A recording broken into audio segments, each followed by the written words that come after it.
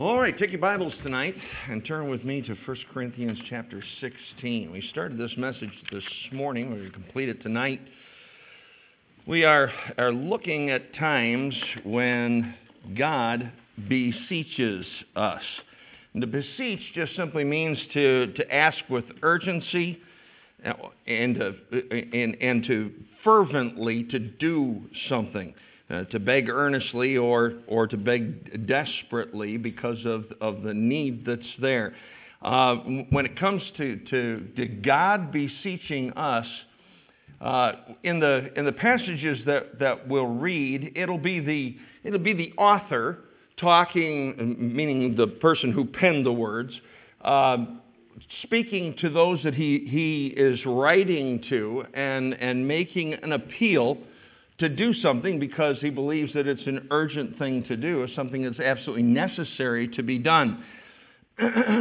But understand this, that it was God who wrote the book in the first place, and it was God who gave it by inspiration. So here's what he's really doing. He's really beseeching us. He's making an appeal to us. He's begging and pleading with us to pay attention to certain things. I looked through. We were doing this in Sunday school, and I was finishing up the book of Hebrews as I was studying through it. And in Hebrews 13, the last chapter, it talks about the fact that the writer was beseeching them to listen to the exhortation of doctrine. And as I was looking at that, I thought, well, I wonder how many times in specific that in the New Testament that God beseeches people to do something.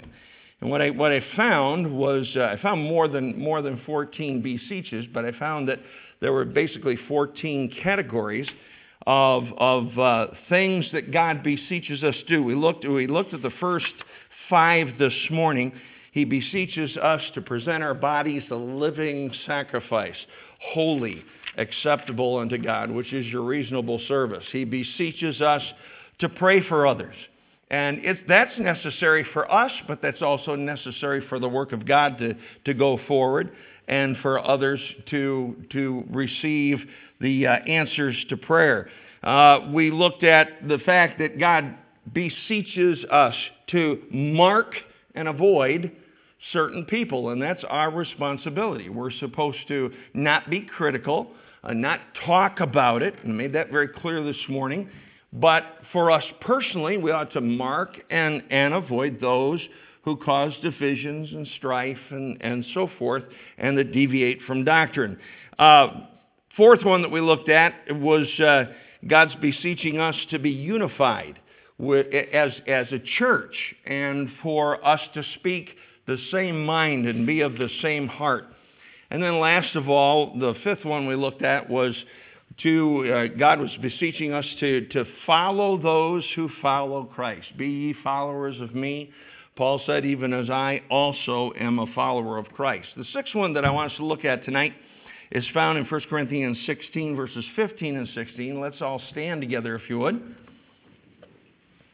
You read along silently as I read aloud in verse 15. I beseech you, brethren, ye know the house of Stephanas, that it is the firstfruits of Achaia, and that they have addicted themselves to the ministry of the saints, that ye submit yourselves unto such, and to every one that helpeth with us and laboreth. Let's bow our heads for prayer. Father, we pray your blessings upon the Word of God as it goes forth, and may we see the importance, particularly coming into this new year, of some things that in the New Testament that you beseech us to pay attention to. You urge us, you plead with us to make note of these things, that we might have a life that's pleasing and honoring the Lord Jesus Christ. And honestly, Lord, I believe that every person really in this congregation tonight, down in the depths of their heart, they want to please their God. If they're saved, they want to honor their Savior. They want to please their Savior. Help us to see the things that are on the top of your priority list so that we can put them on the top of our list. And as you speak to our hearts tonight, may we respond to you. For it's in Jesus' name we pray. All God's people said, amen. You may be seated. Notice there is a parentheses in verse 15. So if you were to just take that parentheses and just kind of push that off to the side, what Paul said was, I beseech you, brethren, go down to verse 16, you submit yourselves unto such and to everyone that helpeth with us and laboreth. God's asking us here to submit ourselves to those who help and labor in the work. In other words, be able to work with others, be able to get along with others. When someone is in charge of something, don't sit there and argue because you think you've got a better idea. Just go ahead and submit yourself to the thing and get the job done. Appreciate, and that's what he was saying here about the house of Stephanas. He was saying, listen, you need to really appreciate where these folks are coming from. They are dedicated. They have a desire. And you know what? I realize there's times we don't agree with someone about how they're doing something or even their motive sometimes about getting the job done. But Bible says that only by pride cometh contention. You know, I've been here now 28 years. I've seen people disagree and argue about different things, and really, you look back at it, and as I was even reflecting on this earlier, it's never been anything that's really important. It's always simple little things that it's not necessary to be at loggerheads about. But the Bible says only by pride cometh contention. If there is contention in the work, then there's pride in that thing somewhere that's involved in the contention. And one of the things God brought to my mind was over in Acts chapter 15. You don't need to turn there. But Acts chapter 15, verse 39, Paul and Barnabas are out on a missionary journey. And Barnabas wants to bring John Mark, who was with them before and got homesick and decided to go back home. And now Barnabas is saying, bring him back on board again. Paul didn't like that. And so the Bible says that they disagreed on that thing. And in Acts 15:39, it says the contention was so sharp between them that they departed asunder one from the other. They couldn't even work together because they were in contentional. And it says the contention was so sharp between them. It wasn't just from one. It wasn't just from the other. It was both of them. And again, my Bible says, only by pride, only by pride, only by pride. I don't like that verse because there are times when I get, there's contention and I realize, wait a minute. There's got to be some pride there that causes me to be contentious. So there was pride that was involved in that whole situation. This is the thing I thought was interesting, though. You look at that, and then what we just read, that this is the Apostle Paul admonishing the Corinthian church and saying, submit yourselves unto such, and to everyone that helpeth with us and laboreth. In other words, get along, will you? And I'm thinking, Paul, you stinking hypocrite. What are you doing? Getting on these folks and saying, I beseech you to do this. You know why I believe he said that?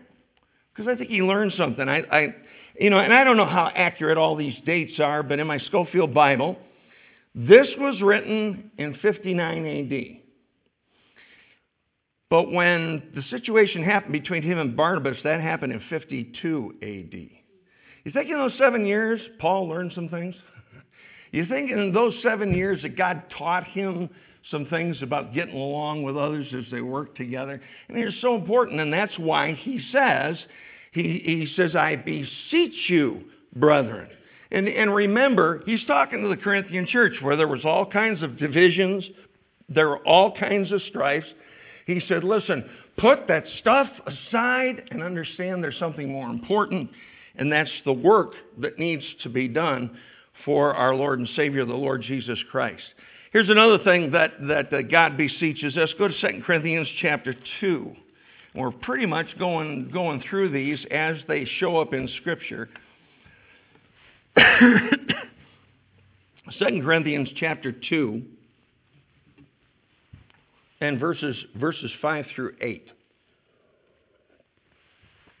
2 Corinthians 2:5 says, "But if any have caused grief, he hath not grieved me, but in part that I may not overcharge you all.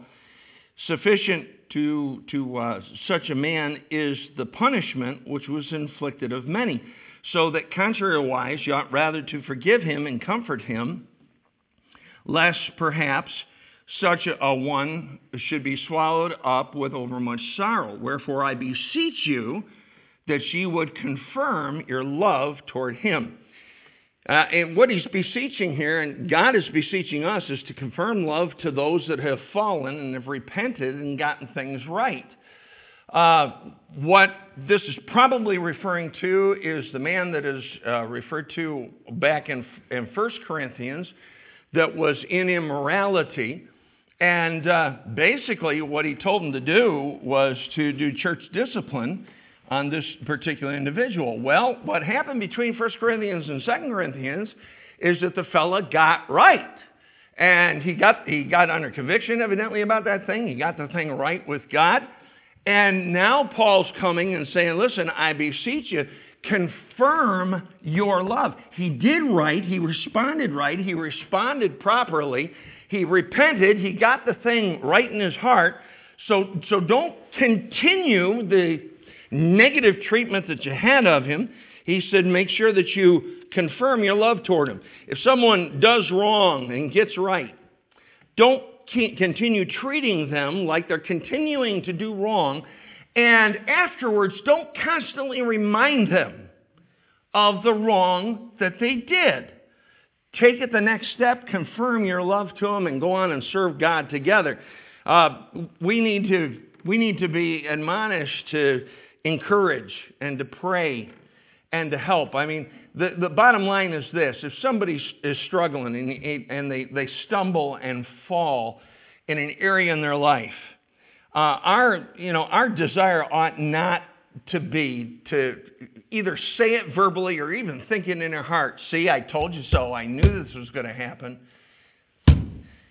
That's really the mindset of a person who really doesn't love that individual that happened to. Because the truth of the matter is that we ought to want to see everyone serve God, and if they fall and if they stumble and if they have difficulties, to repent, to get that thing right, and go on and serve the Lord again. Bible says, in fact, take your Bibles and turn over to Galatians chapter 6. Galatians chapter 6. And this is the attitude that we need to keep. And I think if we have this attitude, I think we will confirm love to the fallen who've repented. Galatians chapter 6 and verse 1 says, "Brethren, if a man be overtaken in a fault, ye which are spiritual, restore such a one in the spirit of meekness, considering thyself, lest thou also be tempted." He's saying here that when we do restore, understand something. That could be you. And there is no sin that any person in this place is above. There's not a one. And you may look at something and in your heart and mind say, well, that's something that I would never do. That's not necessarily true. It's amazing what can happen in a negative way when that sin nature has rule and reign and control in our life rather than the Spirit of God. And we need to be meek about the whole thing and not haughty, and go to them in love and be a blessing and help and restore those that have fallen. And what Paul is saying here and what God's saying to us is, I beseech you, people that have difficulties and then repent of that difficulty, confirm your love to them. Be an encouragement and be a help to them. Go to 2 Corinthians chapter 6. In 2 Corinthians chapter 6, the eighth thing that we find is in verse 1, God's beseeching us. And he says, we then as workers together with him beseech you also that you receive not the grace of God in vain. The thing he's beseeching here is that we don't receive God's grace in vain. Now, what is grace?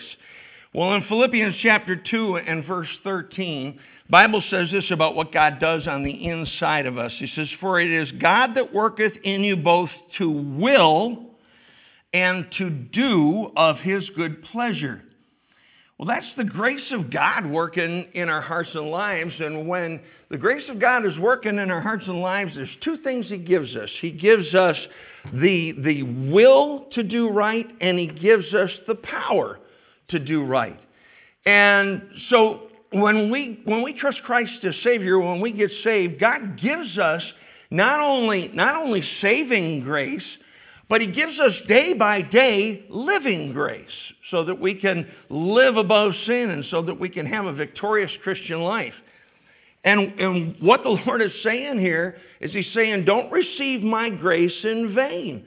Don't get saved and just go on and do anything that you want to do. But instead, allow that desire to please God and that power that God has given us, that grace God has given us to please him, to work in our hearts and lives.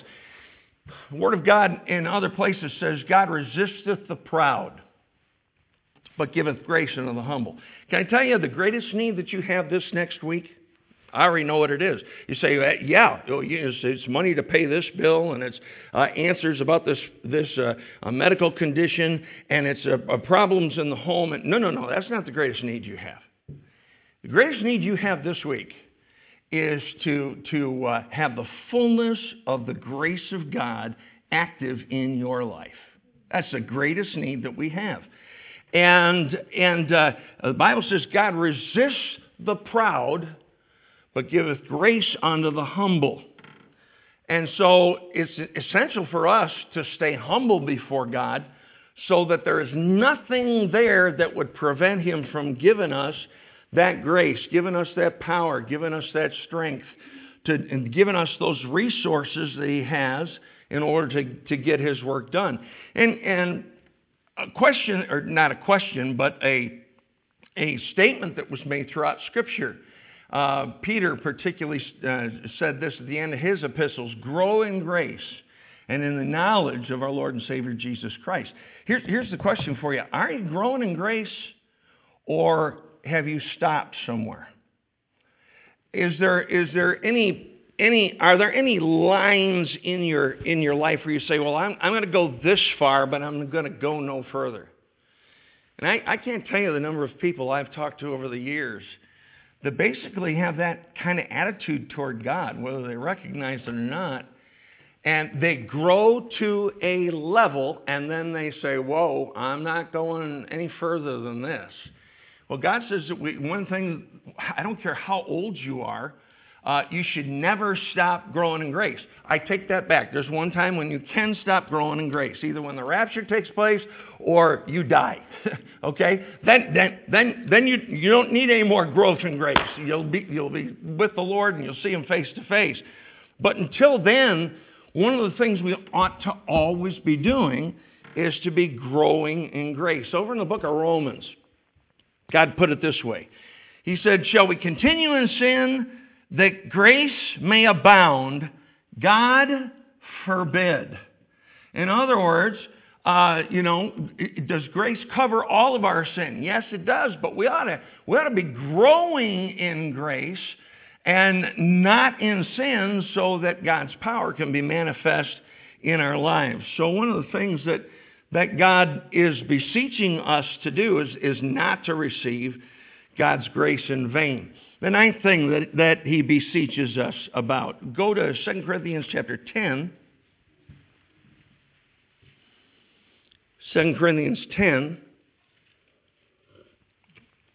And we'll take a look. We'll take a look at the first 6 verses. 2 Corinthians 10 verse 1 says, now I, Paul, myself, beseech you by the meekness and gentleness of Christ, who in presence am base among you, but being absent am bold toward you. In other words, he said, when I'm with you, I'm not real real strong and bold, but boy, when I write these letters, I can really tell you what for. That's really what he's saying. And he said in verse 2, but I beseech you that I may not be bold when I am present with that confidence, wherewith I think to be bold against some, which think of us as if we walked according to the flesh. For though we walk in the flesh, we do not war after the flesh.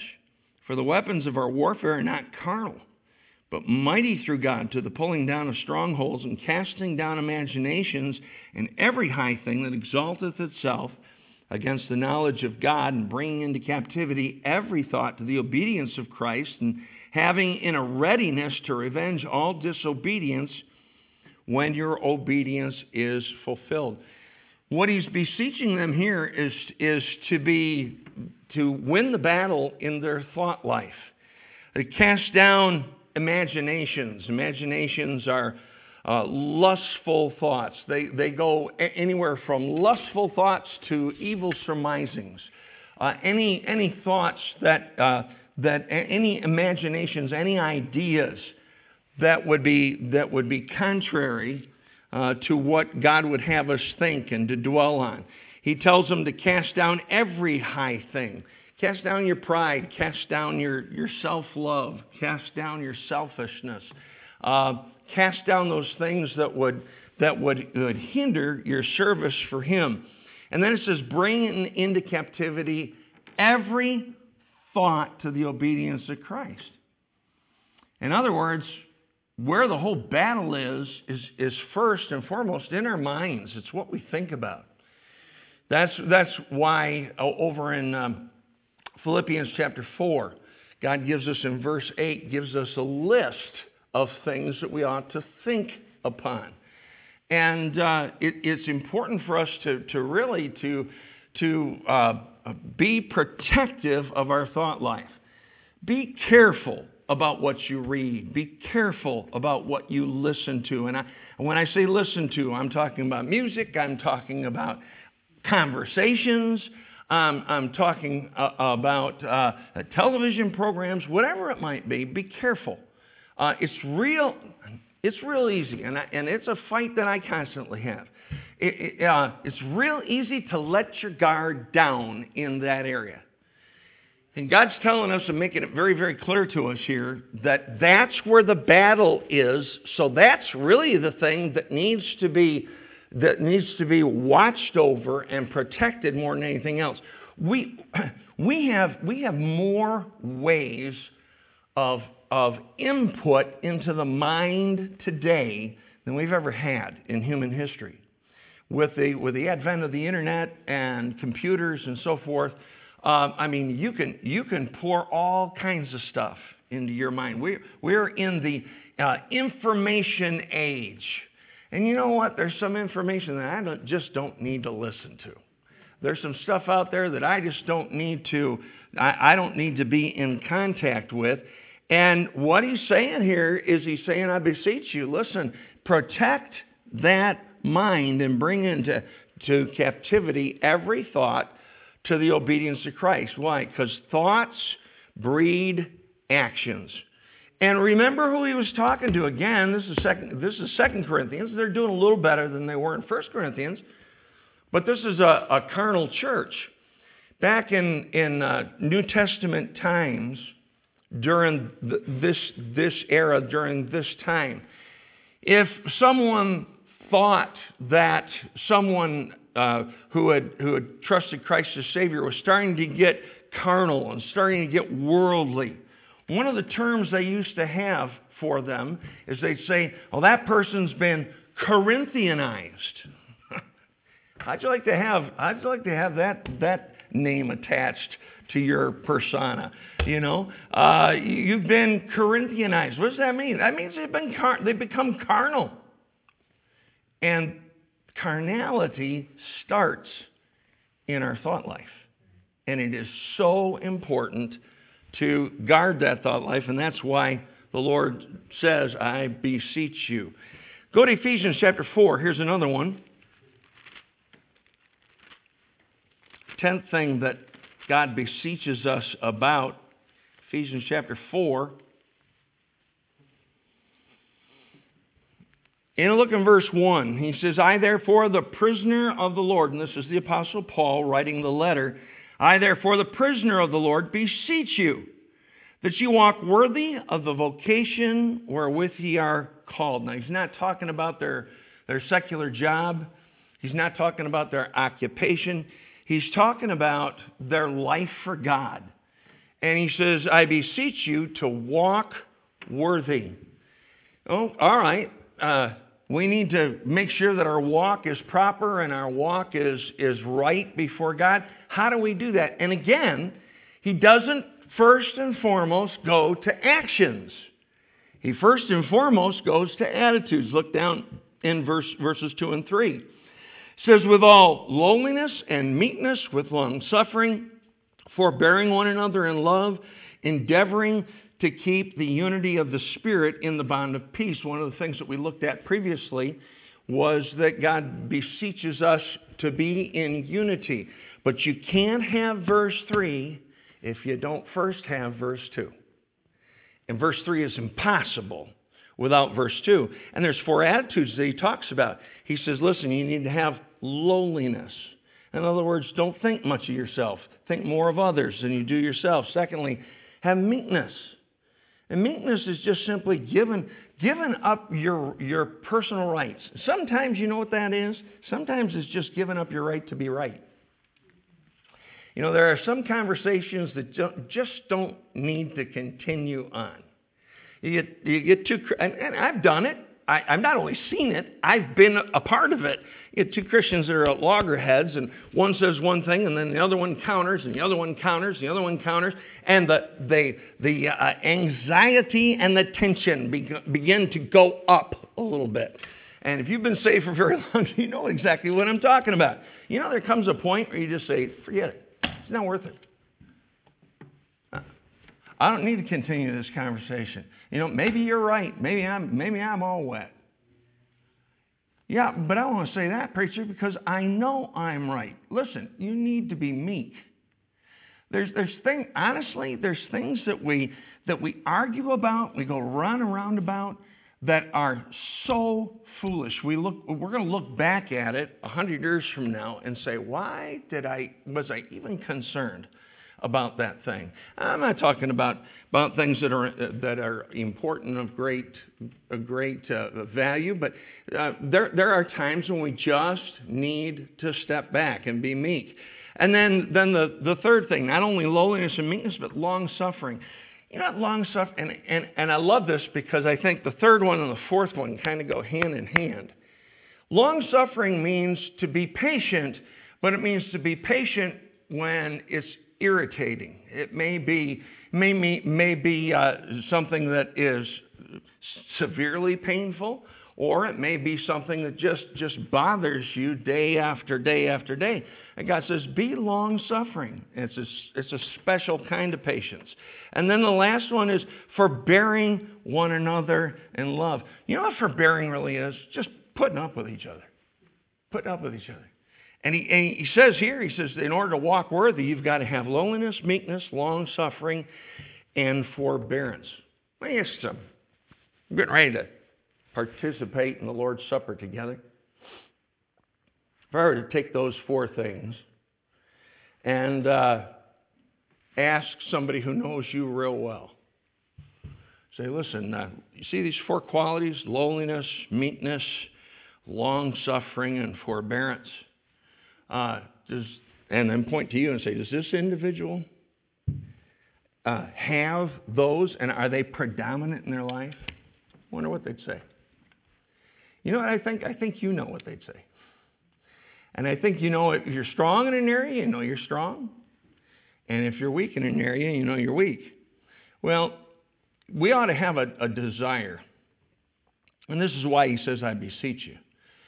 We ought to have a desire to walk in a way that's worthy of the Lord. That walk in a way that is a good advertisement for Jesus Christ in our lives. And the only way we can do that is if we have the attitudes of lowliness, meekness, long-suffering, and forbearance. Another thing that he asks us to be beseeched about. Go to 1 Thessalonians chapter 4. 1 Thessalonians chapter 4.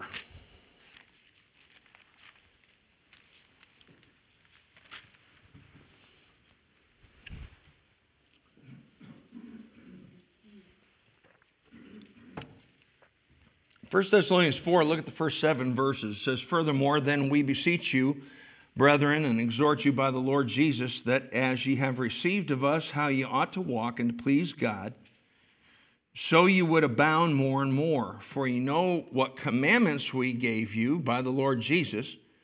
For this is the will of God, even your sanctification, that ye should abstain from fornication, that every one of you should know how to possess his vessel in sanctification and honor, not in the lust of concupiscence, even as the Gentiles which know not God, that no man go beyond and defraud his brother in any matter, because that the Lord is the avenger of all such, as we also have forewarned you and testified, for God hath not called us unto uncleanness, but unto holiness."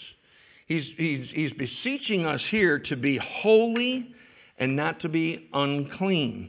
Now, when he says to be holy, it's obvious. You're not going to be sinless, but you ought to be clean before God. And one of the purposes of the Lord's Supper is a time of inspection. And we ought to look at ourselves and say, is there anything in my life that I've not taken care of that I need to?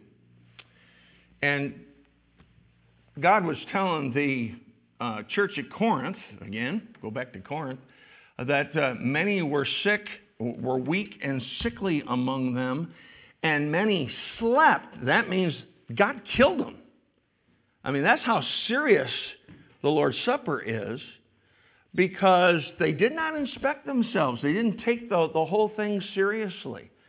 And they did not use the Lord's Supper as an opportunity and as a time of inspection. God says that he wants us to be morally pure in thought and in deed. God tells us that he wants us to be separate from the world and be different from the world. You know, God calls us a peculiar people. That doesn't mean weirdos, okay? That means that we ought to be different. And by the way, you know, I've been around now for 68 years, and listen, things are not getting better. Sin is abounding more today in 2020 than it did back in the 50s and the 60s and the 70s. Well, to think that isn't going to affect you, you're a fool. I mean, really, because it'll bombard you. It's everywhere. And that's why it's so important for us to make sure that we stay clean, that we make sure we stay pure, make sure we stay holy before God. And when you fall and when you slip, get that thing taken care of, repent of it, and turn from it immediately. And he also talks about defrauding others, and that's just simply cheating others out of what they should have. Don't be like the lost. You know, one of the things that I'm seeing, and it's becoming a way of life in America, people will lie and not even bat an eye when they do it.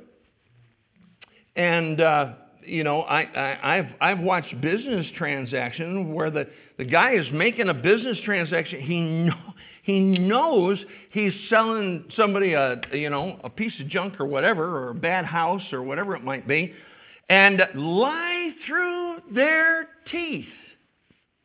And what they're doing is they're defrauding the person that they're dealing with. Don't be known as that kind of a person. You know, as a Christian, I think one of the things that is so important that we be known as is a person of our word. You know, our yea ought to be yea and our nay ought to be nay. And God's telling us here, he's beseeching us to be holy, not to be unclean. Don't cheat others out of that which they deserve to have. Don't be like the lost. Be separate and be sanctified. And one of the reasons why, obviously, that kind of stuff's going to hurt you as well as your testimony, but people need to see that there's a difference in us. If there is no difference, why should they get saved? Just that simple. If there is no difference. And, I've talked to many of you folks that work out in the workforce. And somebody will, you'll witness to somebody and they'll say, oh yeah, I did that. I'm saved. And they've told me, man, I don't think they are, maybe they are saved, but if they are, they're just as filthy as the rest of the world. Well, that is a horrible testimony. The world needs to see a difference, and they need to see a difference in us. And we'll see that difference if we stay clean and stay separated and sanctified and holy. And God's saying, I beseech you to be different, be apart from that world. Go to 1 Thessalonians chapter 4. 1 Thessalonians chapter 4. 1 Thessalonians 4, verses 9 through 10. 9 and 10 says, but as touching brotherly love, you need not that I write unto you, for ye yourselves are taught of God to love one another. And indeed, we do it toward all the brethren, which are in Macedonia, but we beseech you, brethren, that ye increase more and more. What he's talking about here is increasing in brotherly love, increasing in love one toward another as Christians. We need to be continually growing in our love toward others. And there's a reason for this. The Lord Jesus, when he was on this earth and he was talking to his disciples, he said this, he said, by this shall all men know, all men, everyone who comes in contact with you, by this shall all men know that ye are my disciples, if ye have love one to another. John 13:35. The distinctive mark of the believer is that we love each other. We love each other. Back years ago, and I've told this story before, but I think it's been a while, Joel and I made a follow-up call on someone who had visited our church. And they had come from another church in town that preaches the gospel, did at that time anyway. And they were looking for another church. The church that they had come from was in between pastors and so forth. So we went, we talked to them a little bit, found out that they were saved and so forth. One of the things that they said, first of all, I tried to talk them out of coming our way, and I think I did. I think they stayed right where they were, and they ended up supporting the next pastor that came in and be a blessing and be a help to them, and I was thrilled with that. In fact, he even said, well, I kind of figured that that's what you're going to do because you got a reputation. Well, I'm glad that's the reputation, at least at that time, that I had. But there's another thing that he said. They said, Pastor, your church has a reputation. I'm thinking, uh-oh, here it comes. I'd just be honest with you. That's what you think.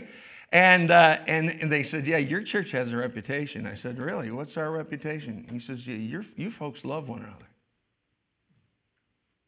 Well, can I tell you something? That's what they said back probably over 20 years ago. People still see that today. They need to. And can I tell you something? Just because we had that testimony back 20 years ago doesn't mean we have it today. And that's why the Lord says, I beseech you. It's a distinctive mark. Go with me to 2 John chapter 1 and look at these two verses that deal with it. 2 John 1.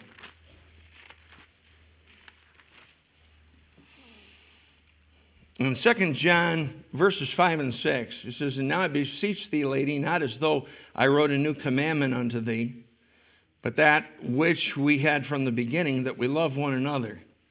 And this is love, that we walk after his commandments. This is the commandment, that as ye have heard from the beginning, ye should walk in it. I never really saw this before until this weekend. You know, you go over to the book of John, and in the book of John, oftentimes the Lord talks about the fact that if you love me, keep my commandments.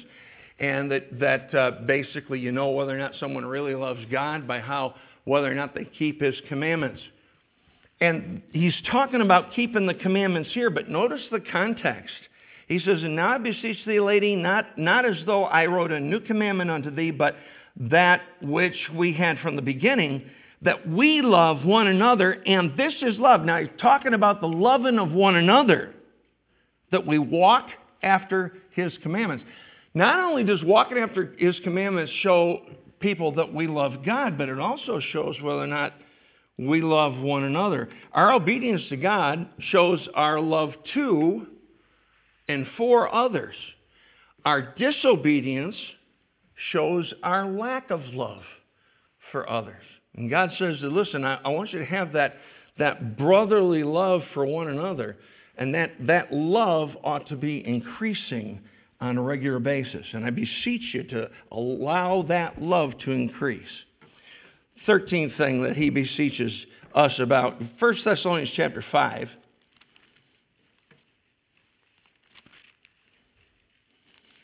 1 Thessalonians chapter 5. And as often the Apostle Paul, when he wrote letters, he would write general truths and practical stuff in the beginning, and then at the very end he kind of gives some scattershot commands. And in 1 Thessalonians chapter 5 and verse 12, he says this. He says, and we beseech you, brethren. He's saying, we're begging you, we're pleading with you, to know them which labor among you and are over you in the Lord and admonish you. He doesn't just tell them to submit. He doesn't just tell them to obey. In this particular one, he says, what I'm beseeching you, what I'm pleading you to do, is to know your spiritual authorities. We have a responsibility to know the hearts of those that have responsibilities here at church. You ought to know, if you're in the choir, you ought to know the heart of your choir director. If your child is in our Sunday school, you ought to know something about the heart of their Sunday school teacher. If you're a member of this church, you ought to know something about the heart of each of our deacons. You ought to know them. You ought to know who they are. Why is that so important? So that when they make decisions, you understand where they're coming from. That's our responsibility, is to know people. And in verses 12 and 13, verse 12, of course, we just read, and we beseech you, brethren, to know them which labor among you and are over you in the Lord and admonish you. And verse 13, to esteem them very highly in love for their work's sake and be at peace among yourselves. He says, listen, you need to know them. You need to esteem them highly in love not because of who they are, not because of their personality, but for their work's sake. And then he said, be at peace with them. You know, how often do we have the wrong impression of someone because we really don't know them? And we need to know those that we work with and that we work among here at our church. And God says, I beseech you, know your spiritual authorities. One last one, and I'm done. 2 Thessalonians chapter 2. 2 Thessalonians 2 and verses 1 and 2. Now we beseech you, brethren, by the coming of our Lord Jesus Christ, and by our gathering together unto him, that ye be not soon shaken in mind, or be troubled, neither by spirit, nor by word, nor by letter, as from us, as that the day of Christ is at hand. You know what he's saying here? He's just saying, remember something, would you? Remember that Jesus is coming again. One of the things that I do every single year when a brand new year starts, I look back and say, well, Lord, and I did it this year, Lord, you didn't come in 2019, but Lord, you could come in 2020. And we ought to be looking for that. We ought to be looking for that blessed hope.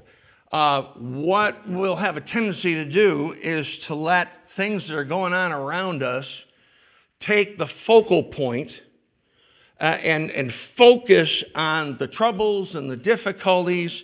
You know, don't let events, don't let things that are going on in our country shake you. Yes, it should bother you. You know, this vaccination thing, it's bothering me. I don't like it. But I'm not going to focus on that. Now, I'm going to pay attention to it when it's necessary to pay attention. But that's not going to be the focus of my life. You know, we need to be really, really careful. Honestly, sometimes I wonder, right here within the walls of our church, what do we talk more about when we start having conversations? Do we talk more about Jesus, or do we talk about who won the game this afternoon? Do we talk about Jesus, or we talk about how our country is in a mess? And it is in a mess. Okay? But let me tell you something. Jesus is coming again, and he's going to straighten it all out for us. You know? There's going to be a 7-year tribulation, and then he'll set up his millennial kingdom, and it'll all be set up. It'll all be taken care of. But understand this. We're not to focus on the garbage that's going on out there. We're to focus on the fact that Jesus is coming again, and we should never forget that. I think there was a time when we probably spent more time thinking about Christ coming back in the 70s than any time that I can remember since I've been saved. That was a time when we thought, you know what, that should not be. We should be thinking about, listen, we're closer now than we ever were in the 70s. We never thought we'd go past 2000. Really, that's the truth.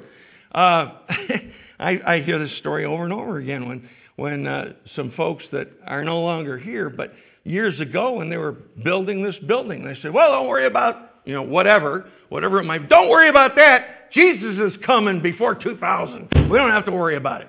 Well, guess what? He didn't show up, but he's going to come.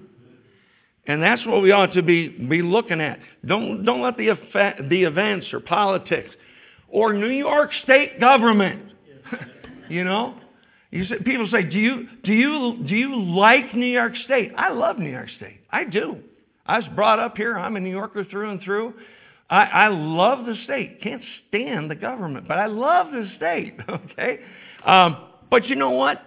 You can get so focused on that stuff that it shapes your attitude. It shapes your goals. Don't let that stuff soon shake you.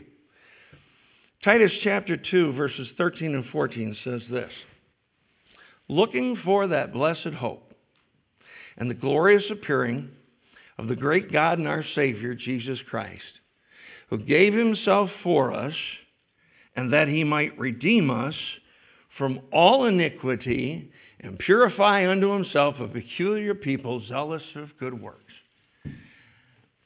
I'm not to look for the Antichrist.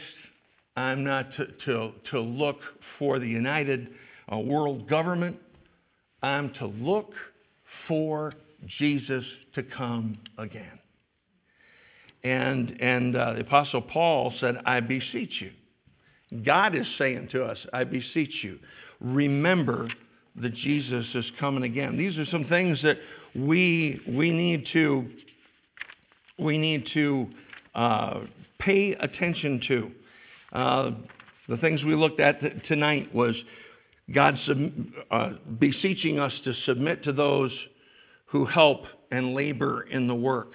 God is beseeching us to confirm our love to those that have fallen and those who have repented, and to strengthen them. He is beseeching us to not receive the grace of God in vain. You know, this is 2020. Are you growing in grace? Is grace more evident in your life today than it was a year ago? God's beseeching us to win the battle, and the battle is in the mind, casting down imaginations and every high thing that exalteth itself against the knowledge of Christ. He's beseeching us to walk worthy.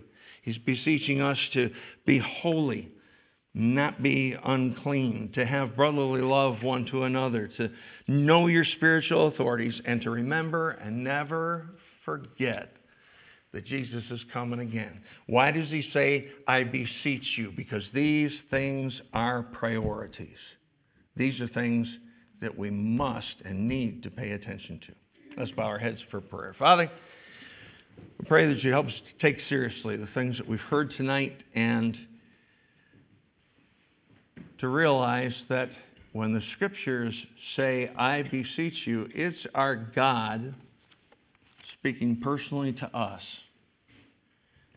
and pleading with us. Lord, you're pleading with us to pay attention to these things because first and foremost, they're important to you. And if they're important to you, they ought to be important to us. We can find ourselves getting wrapped up in oftentimes stuff that really 100 years from now isn't going to matter, but each one of these things that we looked at tonight will make a difference and will matter. So God, help us. If there's an area where we're weak, or maybe we're just flat in rebellion of, Lord, bring it to our attention and help us to have a desire tonight to get it right between us and you. Lord, please bless this invitation. Have your will, have your way in hearts and lives. And as we prepare for the Lord's Supper, as we prepare to partake of the bread and partake of the juice together, we pray, Lord, that you'd help us to inspect our own hearts. And may we say to you, Lord, search my heart and see if there be any wicked way in me, see if there be any rebellion, see if there be anything in there that I need to take care of. And as you beseech us to be circumspect, help us, Lord, take care of those things tonight. And we'll be careful to thank you and praise you and give you glory and honor through our lives. In Jesus' name we pray. Amen. Let's all stand together. Let's do so with heads bowed and eyes closed. I'm going to ask no music, nothing, no instruments played.